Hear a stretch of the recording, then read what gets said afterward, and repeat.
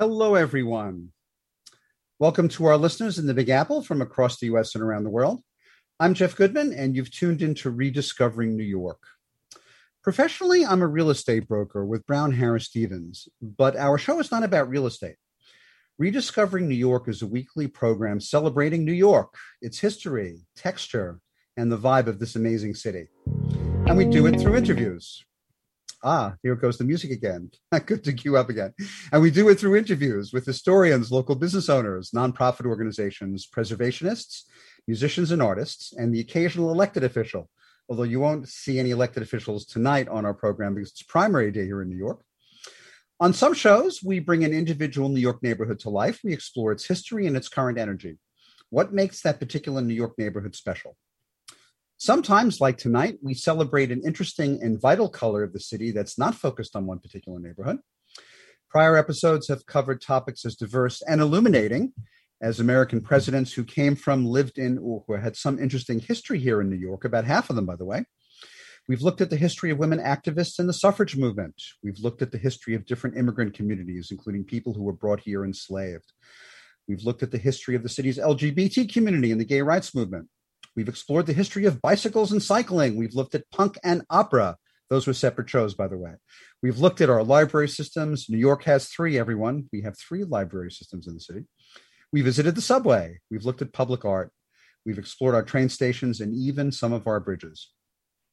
After the broadcast, each show is available on podcast. You can catch us on Apple, Spotify, Amazon, Stitcher, and Google Podcasts, as well as other services.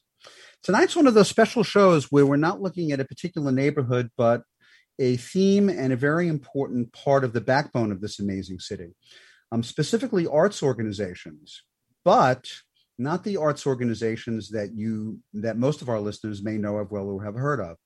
There is a very essential part of the city in grassroots and local arts organizations that frequently are undersung and underappreciated.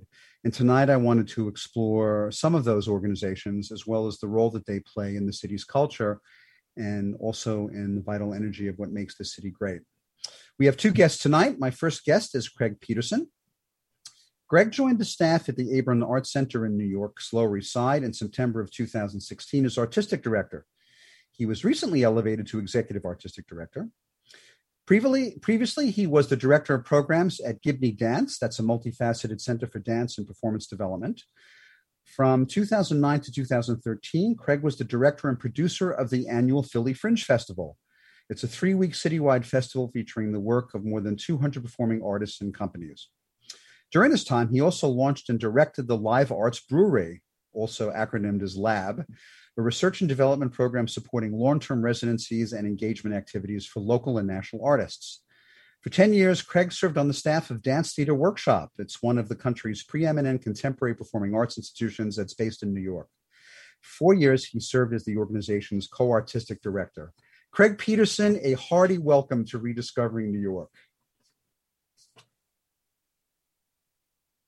You're not unmuted. We have to unmute you. There you go. Thank you for having me. Sorry, I somehow got muted. No worries. That's the refrain of the year, I guess, right? You're on mute. Right. You're on mute, right? Not surprising to any of us. Craig, are you from New York originally? No, originally I'm from New England, actually, but I went to school in upstate New York at Bard College. So I was just a couple hours north for a good little portion of my life right before I moved down here. Oh, we're neighbors. I went to Vassar and Poughkeepsie. Bard is a little bit up Route 9. Right. What were your earliest engagements with the arts, Craig? When did you start feeling that the arts was the way that you would go in your life? Oh, wow. I always grew up going. My family was very supportive of the arts and took me to a lot of events, even though we lived in a rural area. I didn't really get hooked on performance, though, until I was in high school, and I went to a performance of the Merce Cunningham Dance Company and kind of fell in love with dance in a weird sort of way, in which I kind of became a little obsessed with contemporary dance and pursued it as I went through college. I'm going to ask you about your work in dance in a couple of minutes.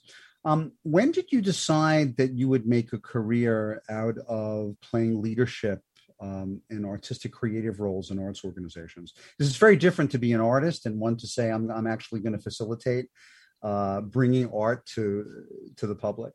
Yeah, I mean, I moved to New York to be an artist, as so many people do, but I was not, I don't think I was very good, and I wasn't, it's a hard life. It's not an easy job. And so I ended up getting a job at Dance Theater Workshop, which is now New York Live Arts, a newer organization. And was sort of using it as an opportunity to stay connected to the arts field as I continued to dance and make my own work. And slowly, I don't think I ever decided to be an arts organization leader. It just, over time, it just sort of became the direction where I found I was more suited and more able to make an impact and make a difference. Was the Dance Theater Workshop your first foray into, working on the inside of an arts organization and not just being an artist, a performer? Yeah. Dance Theater Workshop was a fairly small but deeply impactful organization. It had been around for a couple decades by the time I got there. I came in as an entry level position, and just sort of slowly worked my way up through the ranks. I started, as I said, in a sort of an artist services job, and by the time I left, I was one of the artistic directors there. So, as I said, it was sort of a slow evolution into the role of curating and programming and building infrastructure for artists to perform and present their work at the space. When did you join the Philly Fringe Festival? And this is going to sound like a stupid question, but is it based in Philadelphia or is it just sort of a Yeah. Okay. Yeah, I moved to Philadelphia a couple of years after my kids were born. I had taken some time off to be with my kids, and got invited to join the staff there to start their artist residency programming, which was the Live Arts Brewery. And I really love doing residency work generally because it's brings you into really close contact with artists and their creative process, and it's a little less sometimes than presenting can be. You get more involved and more engaged in people's making processes. And then over time, I took on running the Philadelphia Fringe Festival, which is sort of an open platform festival that features 150, 200 different artists each September, alongside a curated program by the same organization. What is the Live Arts Brewery exactly? It has a really great name, sort of fostering. You think of arts being matured and fostered in a big brewing kettle. Yeah, well, it got that name mainly because we were in a building that used to be an old brewery, and so the acronym lab and the idea of a brewery where ideas are percolating, and the program itself is something that we kind of built from the ground up. It was really meant to help and serve artists within the Philadelphia community and bring them into contact with other artists around the country, and it provided long-term residencies for artists to build and make new work that eventually would find its place on a stage somewhere in Philadelphia or beyond. And then we cracked it open a bit and began to invite other artists in from around the country, and used it as an opportunity to collaborate with other organizations, including your next guest, Brian Rogers, who we worked together on a national project, helping artists to develop their work across our spaces. When did you join Gibney Dance? I moved back to New York, I believe, in 2014. I had recently left the Philadelphia Fringe, and I loved Philly. I love the artist community there. It's a really rich community, and it's a really it's very robust for its size. But I just missed New York. I was ready to come back. I'd been there for about 6 years, and it was actually an artist who told me I should move back. I was having dinner with her, and I was talking about where I was and what I wanted to do, and she said, "You have to move back. This isn't the right city for you. Come home." And so I moved back to New York in 2014 and took on job of programming director at Gibney Dance, which was a new. It's an older organization, but it had just opened a new space with some performing arts venues, and So I took the helm there to launch a presenting program for the organization before I moved on to Abrons Art Center. And when did you join Abrons Art Center, and what sort of happened that had you go, okay, it's time for me to move from Gibney to Abrons? I joined Abrons in 2016. I was very intrigued by Abrons and the work that it presented, but I was also really enamored with the idea that Abrons Art Center is actually a part of Henry Street Settlement, which is a large social service organization on the Lower East Side. And was it always part of the settlement? Yeah, it's been a part of the settlement since the beginning. The settlement was started in the 1890s. The Playhouse at Abrons Art Center was built in 1915. And the story goes that Lillian Wall, the founder of Henry Street Settlement, had these two friends. They were philanthropists, and they offered to build her a theater. And it was an interesting story because the founder of Henry Street really believed that arts and culture were really fundamental to providing social service to people, in addition to providing healthcare and nursing services. She believed strongly that arts were vital to the development of communities. And so she jumped on board and they built this theater together. What was sort of created a tension point was these two sisters also had their own theater company and wanted to use the theater for themselves. And so there was this sort of interesting tension point between who is this space for, the professional actors or for the community. And that tension or that sort of inherent conflict is really a fascinating point for me, because I've always liked to live between those two spaces of trying to figure out, who is art for and who benefits from the services that arts organizations can provide. Is that still a theme now in the organization? Has that, I don't want to call it a conflict, but has that sort of back and forth, does it still exist at Abrons? Yeah, absolutely. I think it exists on some level in every arts organization. But at Abrons, and especially, with its unique structure of being a part of Henry Street Settlement, we are constantly kind of looking at the role that arts and culture can play within the context of our neighborhood. The Henry Street Settlement is a very neighborhood, family-focused organization, so it's providing services, workforce and development services, education services, healthcare, mental health care, senior care.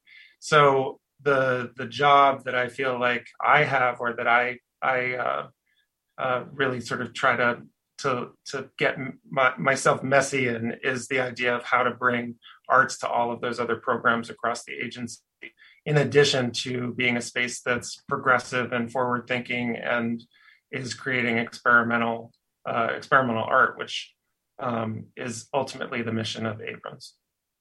Oh, all right. Well, we're going to take a short break, Craig. And when we come back, everyone who's listening, we're going to continue our conversation with Craig Peterson. He's the artistic director of the Abrons Art Center the executive artistic director. I got your title wrong. At the Abrons Art Center. That's part of the Henry Street Settlement. We'll be back in a moment. You're listening to Talk Radio NYC at www.talkradio.nyc. Now broadcasting 24 hours a day.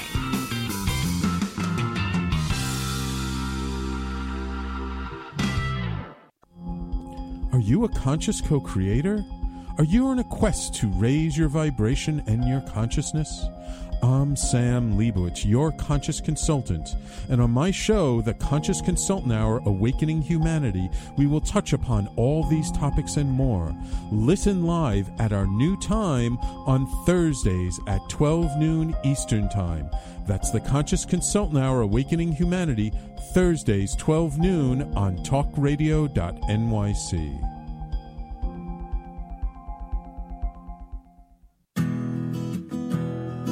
Are you interested in having a better relationship with yourself, others, and God?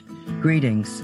I'm your host, Dr. George Andow, for the show A Journey Through into Awareness. On my show, we journey into the awareness that the mind of God is the true seat of our personal consciousness. We join together each Monday at 7 p.m., so tune in on Talk Radio NYC.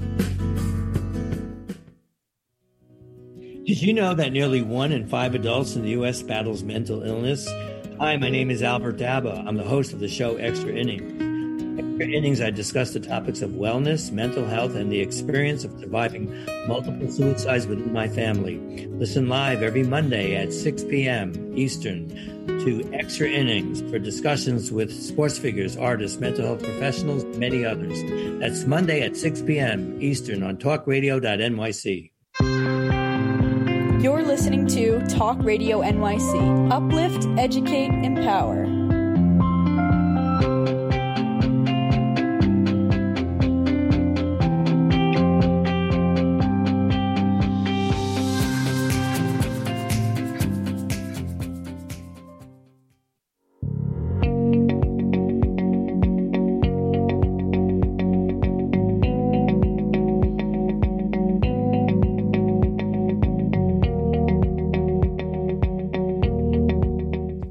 We're back, and you're back to Rediscovering New York and our episode on arts organizations, smaller arts organizations that many people may not have heard of, but that make up quite an important part of the arts here in New York.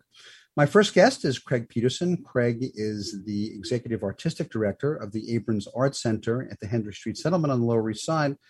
Craig, what kind of programming do you have at Abrons? We do multidisciplinary arts programming. We're probably most known as a theater for dance or experimental theater. We have 3 venues, a large playhouse, it's about 300 seats, and then 2 smaller venues that are less than 100 seats. And then we also have we have 3 gallery spaces where we present visual art, and we also have classrooms. So it's a 40 square foot facility. It's not small, but we run education programs usually year round in non-COVID times and summer arts camp. But we do present art mainly across dance, theater, visual art, and some music as well. Earl, before the break, you spoke about integrating the artistic programming with the larger mission of the settlement. How do you do that? Is it only in terms of how you come up with the programs, or it's also how you execute them? I guess I would say yes to all of that. I mean, it's definitely a tension point that's not easy to it's not easy to capture with every single project, but I think the way that I try to approach the work is trying to look for intersections of interest, and really in many ways using the Lower East Side as a backdrop for some bigger, broader conversations. The Lower East Side is a really dynamic neighborhood with a really rich history, particularly with different immigrant communities coming through the Lower East Side. The residual effects of that is that it's a very diverse neighborhood still today. And so there's a lot of issues that are going on in the Lower East Side in particular, that we can zero in on as interesting topics to explore, income disparity or policing or gun violence, things like that can be a hyper-local conversation and can then be sort of lifted into bigger citywide or national or international conversations about immigration or other, larger topics that. So we really try to, I think when we look at programming, we try to use the Lower East Side as sort of a canvas from which to kind of pull out ideas and conversation points that can then be kind of brought into a larger mainstream discourse. In full disclosure, I'm asking you about Abrons, but I used to live a block away from the Lower East Side on 2nd Street for 16 years. So I've actually been to Abrons, not in a long time, because I moved to Harlem about 7 years ago. I wanted to ask you a question about challenges, but not related to the neighborhood or to the settlement, but specifically about an arts organization that's the size of Abrons. A lot of people don't know of it. they're accustomed to hearing of much larger organizations and larger performing arts organizations. What kind of challenges do you face as an arts organization that is really smaller than so many others that are well known? Is there a special set of challenges that you have to deal with to either create the programming or to have you be heard in the city? That's a good question. I mean, I'm probably the wrong person to ask because I have always worked at small arts organizations, and that's always been a choice I've made. I think I've kind of oriented myself that way because I really enjoy working with younger or early career to mid-career artists. A lot of folks who kind of grow up in this industry kind of grow up and go to larger institutions as they go along, kind of carried along with the artists that they work with. I really enjoy kind of exploring how to create opportunity and entry points for people. I think in terms of challenges that smaller arts organizations face, I don't think it's terribly different than large arts organizations. It's always about funding and ability to deliver programs. I mean, one benefit to working in a small theater, for example, is that we don't ticket sales are not an economic model for us. So we don't program based on how many tickets we can sell. Generally, we program based on the type of programs we want to present and support, as opposed to, say, a for-profit theater or a large theater that really relies heavily on the economic engine of ticket sales. But that doesn't mean we're without financial challenges. It's that I would say is always the biggest challenge, is trying to resource the work that we want to do and resource the artists who are doing the work with us. What would you say are some of your biggest accomplishments as executive artistic director of Abrams? Oh, gosh, that's a hard question for me. I don't like to toot my own horn in that way. Well, I like my guests to be proud of their accomplishments, and I have to ask a hard question or two in a segment. I can't just have it be total softballs. Yeah, no. I think, as I said, I think I really enjoy the tension point of trying to figure out what the role is of a local arts organization is. I'm very fascinated by the idea of a community arts organization as it butts up against an experimental arts organization. I really enjoy and feel like we've had a couple of really great successes in kind of finding that sweet spot between all of the intersecting communities that live in our neighborhood and around us, and allow us to have an impact on a broader stage. Well, I'm going to ask you another toot your own horn question. We'll toot the organization horn. What would you say has been some of your most notable events or performances that you're most proud of? I know you're proud of all of them, but the ones that really, stand out to accomplishments and things that you've done that might have pushed the envelope or that really got acknowledged as being exceptional. I think there's been several, and you always kind of hope that each project that you invest time and energy in, you always hope that will be the thing that kind of hits the most possible layers of communities that you can reach. We do a really fun holiday show every year that's really neighborhood focused. It's a sort of based on an English pantomime tradition, which is really fun. We had a really fabulous photo exhibit last year, just before COVID, that was called Rainbow Shoe Repair Shop, and it was really centered around a local business that had, through the 80s and 90s, taken portraits of people in the neighborhood. People would stop in to get their prom picture taken, or just stop in to kind of show off a cool outfit that they had bought. And so we collected these archive photos from around the neighborhood and displayed them. And it was this really interesting juxtaposition of, fashion and community pride and art kind of all colliding in one sort of spectacular show. That was really fun.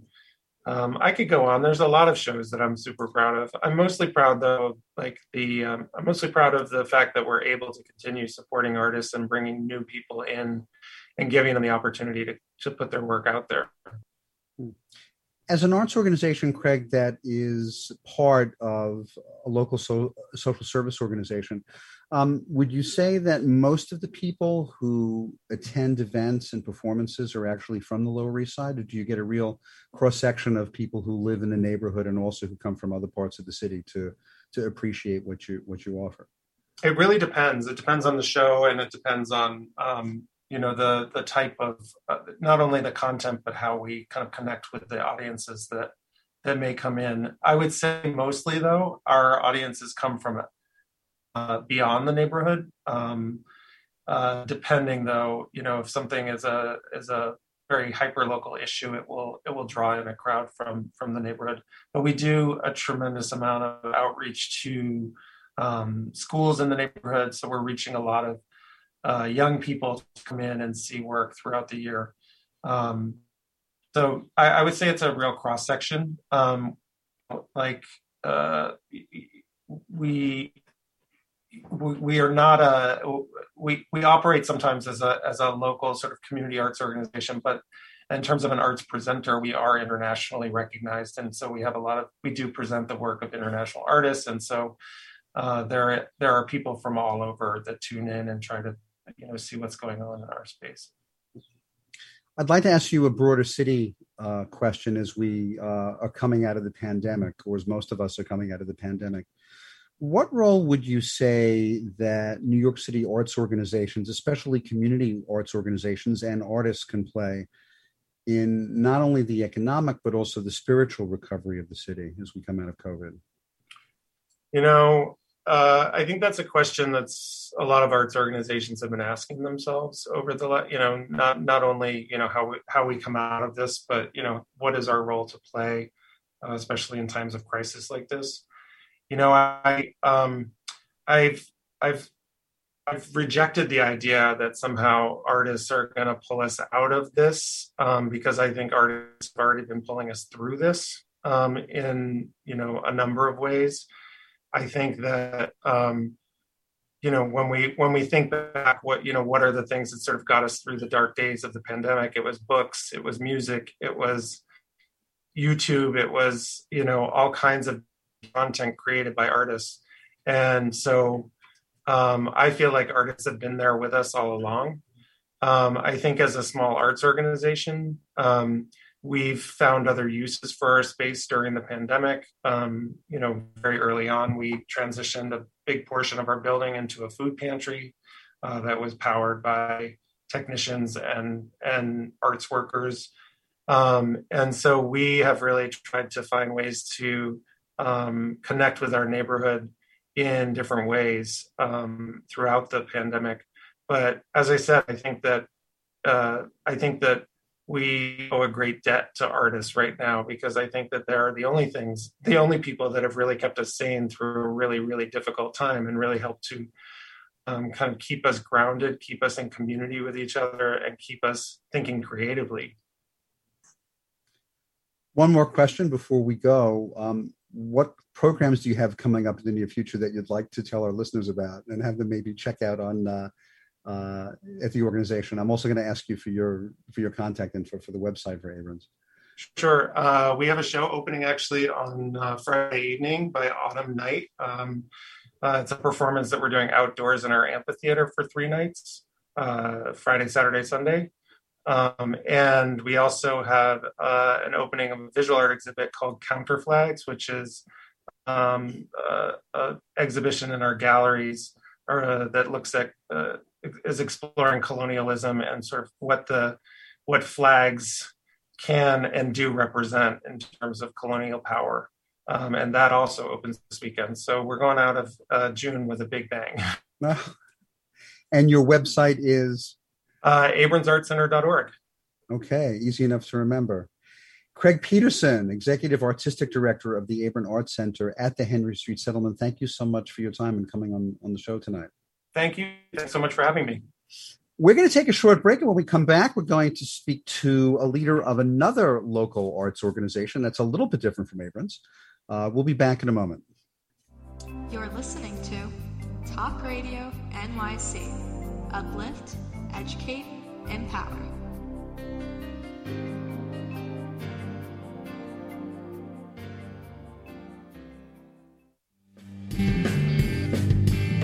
Hey everybody, it's Tommy D, the Nonprofit Sector Connector, coming at you from my attic. Each week here on talkradio.nyc, I host the program Philanthropy in Focus. Nonprofits impact us each and every day, and it's my focus to help them amplify their message and tell their story. Listen each week at 10 a.m. Eastern Standard Time until 11 a.m. Eastern Standard Time, right here on talkradio.nyc. Are you a business owner? Do you want to be a business owner? Do you work with business owners? Hi, I'm Stephen Fry, your small and medium-sized business or SMB guy, and I'm the host of the new show, Always Friday. While I love to have fun on my show, we take those Friday feelings of freedom and clarity to discuss popular topics on the minds of SMBs today. Please join me and my various special guests on Friday at 11 a.m. on talkradio.nyc.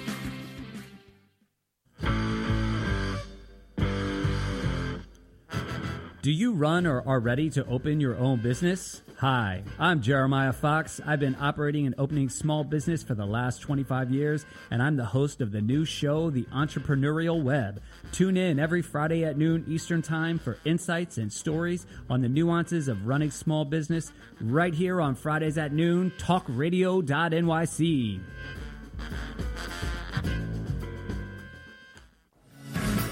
Hi, I am Joseph Franklin McElroy, host of the new podcast, Wise Content Creates Wealth. It airs on talkradio.nyc every Friday afternoon from 1 p.m. to 2. They say content is king. Well, wise content rules the world. Every episode features tools and tips for content marketing and business people telling the wise content stories of that success. Tune in every Friday from 1 p.m. to 2 on talkradio.nyc. You're listening to Talk Radio NYC at www.talkradio.nyc. Now broadcasting 24 hours a day.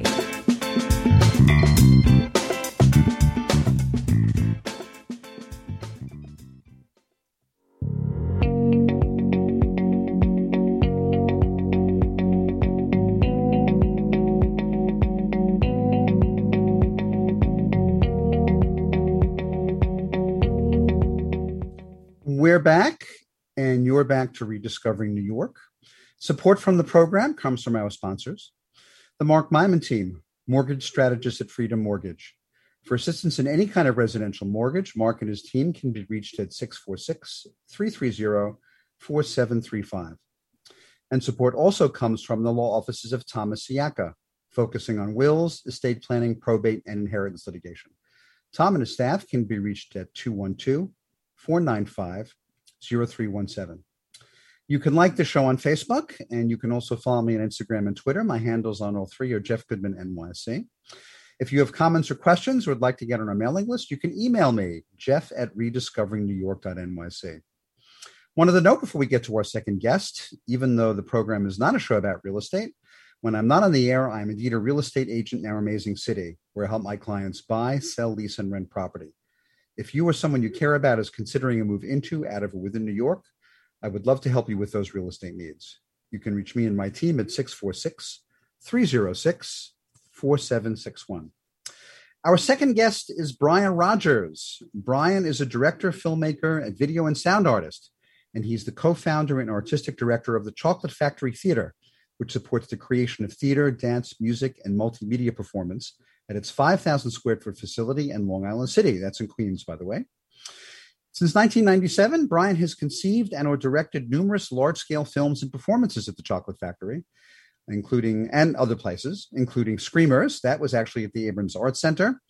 Hotbox, that's the Line Festival, and PS 122's Coil Festival, and the Bessie-nominated Selective Memory. Brian recently composed the soundtrack for Sean Iron and Lauren Petty's film, Standing By, Gats Backstage, and he's collaborated as a sound and video artist with numerous experimental dance and theater artists in New York and elsewhere. In addition to his own work, Brian curates the Chocolate Factory's artistic program, now in its 17th year. It supports the work of more than 100 dance, theater, music, and interdisciplinary artists every year. Brian Rogers, a hearty welcome to Rediscovering New York. Nice to be here. Thank you. Are you from the city originally? No, I was born in Los Angeles, but I grew up mainly in Idaho Falls, Idaho. So as far from New York as you can get. I think so, yes, culturally as well as almost on the other side of the country. What brought you to New York? I'm guessing art had something to do with it, but I always like to ask my guests who are here, why, what landed them in New York? Yeah, no, art. I mean, I went to college in Vermont at Bennington College, and it was actually not even a question of where I would go after that. It's a really interesting thing to reflect on. I feel like as a student in art school in the 90s, it was just almost assumed that we would come to New York because that's where all the action was, really. Did you go to Bennington to study art specifically, or is it something that interested you after you matriculated? No, I went to Bennington to study art, mainly theater and music. But I would say that I found sort of the community of people that I'm a part of now once I got to New York. But art has always been the path that I was trying to chase. And you helped found the Chocolate Factory. Did you decide that one day you would play a leadership role in helping to create an arts organization, Brian, or did your founding of the Chocolate Factory happen more organically? All of a sudden you decided to do it. I would call it a total accident in a way. I mean, I sort of would question whether anyone sets out to take a leadership role in the arts world. I think these things happen to people rather than people making it happen for themselves in a way. But no, I had no vision for this to happen. It came organically over years. Well, before we talk about the history and programming of the organization, I got to ask you, chocolate's one of the very big loves of my life. How did the organization get its name? How'd you come up with the name for it? Well, the very first space that we had in Long Island City, not the space that we occupy now, but the space that we had for 1 year just before had been in its previous life a chocolate factory. And someone wrote an article about us for a Queens newspaper and unearthed this information and told us about it, so that the name was obvious and it just stuck. Well, when I worked in digital, I actually worked for a company that was based in Baltimore in the Ivory Building, but the Chocolate Factory is much more appetizing than soap. You don't want to think about putting ivory in your mouth. That's true. Tell us about the history of the Chocolate Factory. How did you get it started? What was its genesis? Well, I mean, we start so the factory's other co-founder, whose name is Sheila Lewandowski, she and I were making theater work together as independent artists, and we were sort of itinerant, moving from space to space around the city. And at a certain point, it occurred to us that we really would benefit from having a space of our own just to support our own work. And we both lived in Long Island City, in Queens at the time, and we found a space close to where we lived and managed to make a relationship with the landlord. And it's sort of one of those, I think, unique New York stories it's so rare. We managed to forge a relationship with the landlord, who then offered us a very long lease at a very favorable rent. And so we were just able to make that thing happen in a way that I think very few people can. And that's, I think, mainly blind luck that could happen for us. But really, it was just initially about finding a way cheaply for us to support our own work. And there was no vision for the larger thing that the Chocolate Factory eventually has become, although we're still quite small. I never envisioned that we would be a presenting organization or that I'd be a curator. It just kind of happened. We found the space, and then almost immediately artists heard that the space was there and would knock on the door and ask if they could do things there. And we saw an opportunity to potentially build a community around the place if we could find a way to support artists outside of ourselves and forge a clear perspective or identity around the thing that we were doing. So we decided to take that leap, and it sort of slowly grew year after year since that time, which is 17 years ago now. So. Wow. When would you say that the Chocolate Factory began to make that change? Was it soon after you formed, or was it more recent? It was soon after we formed, but it took quite a long time for to begin to bear fruit, I would say. I mean, we started that organization, or that space rather, in 2004 with no money. And so we were doing this work on a volunteer basis. And the artists were working just for a cut of the very minuscule box office. And we functioned that way for 5 or 6 years. And then the tide started to really turn. And there was, suddenly after all of these years, a kind of growth of support from foundations.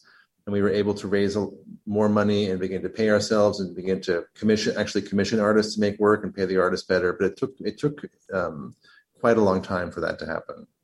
Well, I don't know if you want to tell me, but I'd like to ask, how did you get the landlord to go along with that in the beginning stages when money was so tight? I mean, that in itself is an incredible feat. It's, my memory of it is that, we met a person who had a profound, and our landlord, he passed away a few years ago. His name was John Kosan. He had a profound personal connection to the space, which had been his father's business. And when we first met him, his mother, who was quite old, was still living at that point, and Sheila was able to just forge some kind of connection to John's mother. And we explained to him what we were doing, and he just had some kind of he understood somehow that there was something special that could happen in this space that was really important to him. He was one of those, I think, rare landlords in New York City that was not motivated by money or financial return. The space that he was renting meant something to him on a different level. And so he essentially asked us what we could afford to pay him, and we told him, and then we asked him for a 15-year lease, and he agreed to give that to us, which is, I think I've since learned is pretty unheard of. But it was really just about this personal relationship. It was obvious that you also gave him a gift too. You enabled him to support something that he saw as being bigger than just, that mm-hmm. check at the end of the month. The Chocolate Factory, unlike other artistic organizations and spaces, are actually run by artists. Mm-hmm. What would you say the importance, Brian, is of an artist space that's actually run by artists instead of by like a staff that runs it and then the artists utilize it? Well, I mean, this is always a complicated thing to navigate, and there's always, because we're working in a field, as Craig said in the earlier part of this program, just perpetually under-resourced, and independent artists are trying to piece things together, and most of the presenting organizations below a certain size are just year after year struggling to survive and keep it going. There can be a real tension between the artist and the presenter around the conditions of the work that happens and how money flows. And I think because at the time of its founding, I was a working artist, and I'm still a working artist. I just have a very direct and personal understanding of what it takes for an independent artist to make a project happen in New York City. And when inviting other artists to come and do a project with us in our space, when the artist knows that I'm also an artist and that I understand these challenges, we can have a conversation around how to make this thing happen that's less hierarchical in some kind of way. We don't have to negotiate so much as we can just talk about the challenge and collaborate on how to solve the challenge or overcome the challenge. And so there's something culturally inside the organization about that I think makes it, there's less suspicion on either side around how the relationship can unfold. Mm-hmm. And probably less breeding ground for resentments and second guessing about someone's motives, because you all come from the same place as artists. Yeah, I think so. And there's a lot of trust there. Although I would emphasize that, building trust in organizational cultures can happen in all kinds of ways. I mean, it's really quite amazing that that you invited both Craig and I to speak on the same program, because we share a lot of the same values and have worked with a lot of the same artists. And I think there's something unique about the culture of the Chocolate Factory that really does spring from the fact that I make work as an artist. But it's one of numerous, I think, factors that can engender trust between an institution and a small-scale independent artist who's trying to achieve something ambitious. Well, we'll give a shout out and thank Meryl Cooper for connecting me with both you and Craig. Thank you, Meryl. We're going to take a short break, and when we come back, we're going to continue our conversation with Brian Rogers, who's one of the founders and artistic director of the Chocolate Factory Theater right here in New York City, in Long Island City and Queens. We'll be back in a moment. You're listening to Talk Radio NYC. Uplift, educate, empower.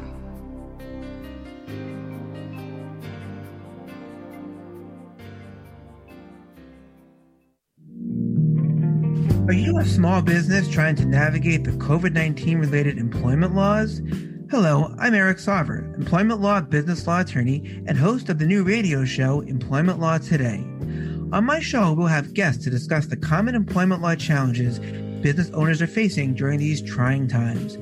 Tune in on Tuesday evenings from 5 p.m. to 6 p.m. Eastern Time on talkradio.nyc.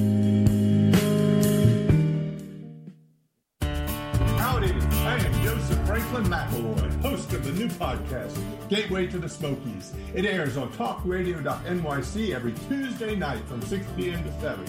Every episode is dedicated to memorable experiences in the Great Smoky Mountains National Park and surrounding areas.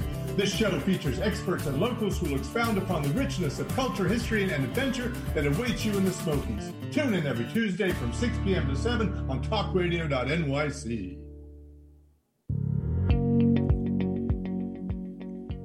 Do you love or are you intrigued about New York City and its neighborhoods? I'm Jeff Goodman, host of Rediscovering New York, a weekly show that showcases New York's history and its extraordinary neighborhoods. Every Tuesday live at 7 p.m., we focus on a particular neighborhood and explore its history, its vibe, its feel, and its energy. Tune in live every Tuesday at 7 p.m. on talkradio.nyc.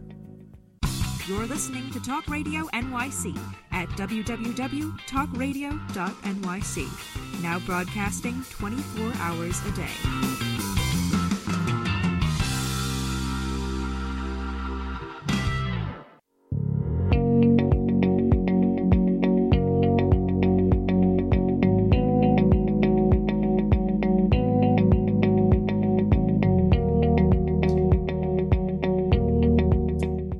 We're back, and you're back to episode 119. I can't believe this is the 119th episode of the show. We're looking at arts organizations in New York, but smaller arts organizations that many people have not heard of, but that make up such an important and vital part of the artistic culture of the city. My guest for the second segment is Brian Rogers. He is a director, filmmaker, video and sound artist, and the co-founder and artistic director of the Chocolate Factory. I have to say, Brian, that we have one little negative fan. Our engineer tonight thought we'd be talking about chocolate a lot more. Sorry to disappoint you. Yeah. I'll have to get her some Hershey's with almonds, which is one of my favorites. I want to ask you, what kinds of programming do you create and host at the Chocolate Factory? Mm-hmm. And that also might be a little bit different from what people might find at other organizations? Well, I think, we call ourselves an incubator space, which means that we're supporting new developments. So we try to make a space for the most experimental, or I would say just weird things that are happening in the artist community, which it can be quite hard to find in larger institutions or more mainstream spaces. Like what would you say has been some of your more edgy programming or surprising stuff that you've produced? There have been so many over the years, and I would say that in a way, I sort of celebrate our failures more than our successes sometimes, because if an artist takes a really prominent risk and then fails, I still think that's a really important contribution to the art form. But we've had a whole bunch over the years. There's an artist named David Newman who's made a few really important works that actually we co-commissioned with the Abrams Art Center. There's an artist named Daniel Fish who recently has worked on Broadway in a production of Oklahoma, but did a production drawn from the work of David Foster Wallace that we did a few years ago that I think is a highlight. And just dozens of others, I would say, actually. And talk about the evolution of an organization. You have a new home now, not from the original landlord. Yes, we do. Yeah, I mean, we and this is really a credit to Sheila Lewandowski, the co-founder of the organization with me. But when we more than a decade ago, after we'd established the long lease relationship with John, our landlord, we really understood as the organization began to gain some traction that if we wanted this to survive long term, we really needed to own a space. I mean, that as I think most and probably most of your listeners know, New York City is a constantly changing and challenging real estate market. And we knew that if we especially in Long Island City, I mean, of all places. Yeah, the fastest developing neighborhood in New York City, and by some estimations, the country. So much is what's happening here. And so we started more than 10 years ago to try to find a way to own a building. And it took quite a long time. And there were several false starts and failed projects.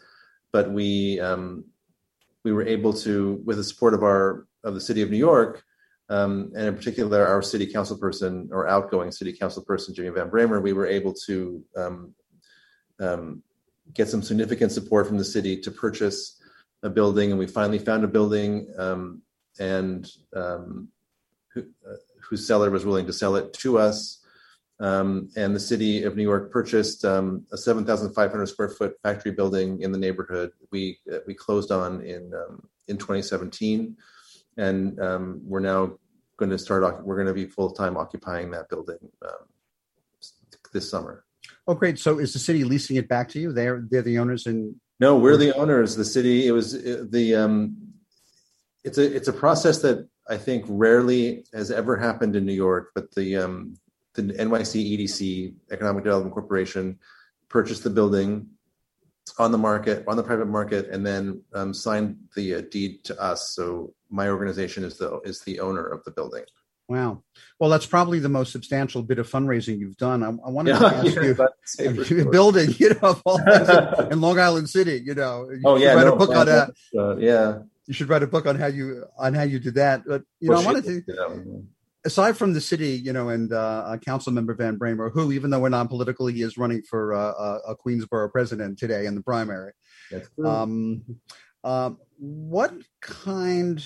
What is it like to fundraise for the Chocolate Factory? Are the challenges that you find that you face because you are an organization that was founded and run by artists and not sort of mainline and traditional for an arts organization, even a small one? Fundraising. This is one of the big lessons that I've learned as the leader of an arts organization, is that, my title is artistic director and I'm and curator, but really what I spend most of my time doing, and my partner Sheila spends most of her time doing, is raising money. That's really what my job is doing. And it's incredibly challenging for a small organization because we don't have, some of the large, the large museums or very large established cultural spaces raise money in some ways through their attachment to, the social register, or sort of, the high class. And that would be different for you, obviously. Oh, yes, very much so. We're very low to the ground. We're very, grassroots community based. And so we survive really on foundation grants. We spend all of our time writing grants. And similar to Abrams Arts Center, ticket sales are a minuscule portion of our budget. It's less than 5%, even pre-pandemic. And obviously during pandemic, it's 0%. But it's never been a big part of our budget. So yeah, we rely on the generosity of foundations and individuals. In the minute we have left, Brian, what kind of programming do you have coming up at the Chocolate Factory? And also, how can people find out about, I suppose, thechocolatefactory.org? Am I right about that? Is that a it's chocolatefactorytheater.org is our website. I encourage everyone to visit. And the most important thing that's happening programming-wise for us right now is we're celebrating the closing of our current space, our current rented space. We're actually handing back the keys on July 1st. So we have a series of events this week that are celebrating the 17 years we've been in that space, culminating this weekend with 2 afternoons of outdoor performances. We're closing off the block in front of the theater as part of the Open Culture program. And we have 2 sort of marathons of performances by artists who have shown work at the Chocolate Factory over the years. And that's the thing that I'm most excited about in the short term. Great. Well, Brian Rogers, thanks so much for being a guest on the special program about lesser known arts organizations and the important role that you all play in the arts and culture of the city. My second guest has been Brian Rogers. He's the co-founder and artistic director of the Chocolate Factory Theater in Long Island City, Queens, about to move into their new home. If you have comments or questions about this show or would like to get on our mailing list, please email me, jeff@rediscoveringnewyork.nyc. You can like us on Facebook and also follow me on Instagram and Twitter. Once again, I'd like to thank our sponsors, the Mark Myman team, mortgage strategists at Freedom Mortgage, and the law offices of Tom Siaka, focusing on wills, estate planning, probate, and inheritance litigation. One more thing before we sign off. I'm Jeff Goodman, a real estate agent at Brown Harris Stevens in New York City and in Long Island City as well. And whether you're selling, buying, leasing, or renting, my team and I provide the best service and expertise in New York City real estate. To help you with your real estate needs, you can reach us at 646-306-4761. Our producer is Ralph Storier. Our engineer this evening is the amazing Emily Schulman, especially because she loves chocolate, just like I do. Our special consultant is David Griffin of Landmark Branding. Thanks for listening, everyone. We'll see you next time.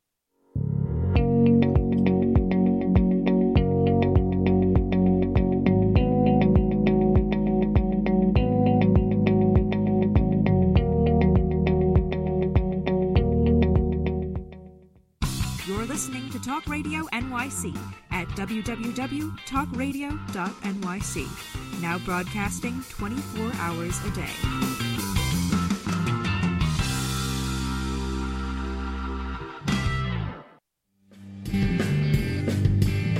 Hey everybody, it's Tommy D, the nonprofit sector connector, coming at you from my attic.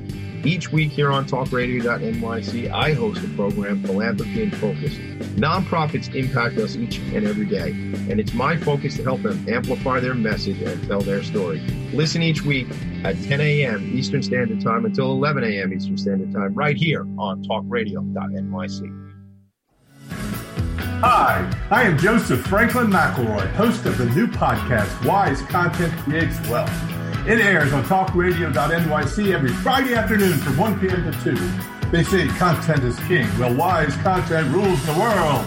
Every episode features tools and tips for content marketing and business people telling the wise content stories of that success. Tune in every Friday from 1 p.m. to 2 on talkradio.nyc.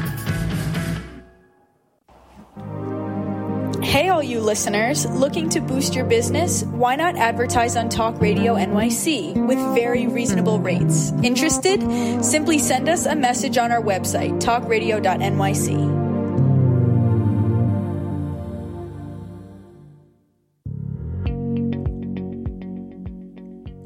Do you love or are you intrigued about New York City and its neighborhoods?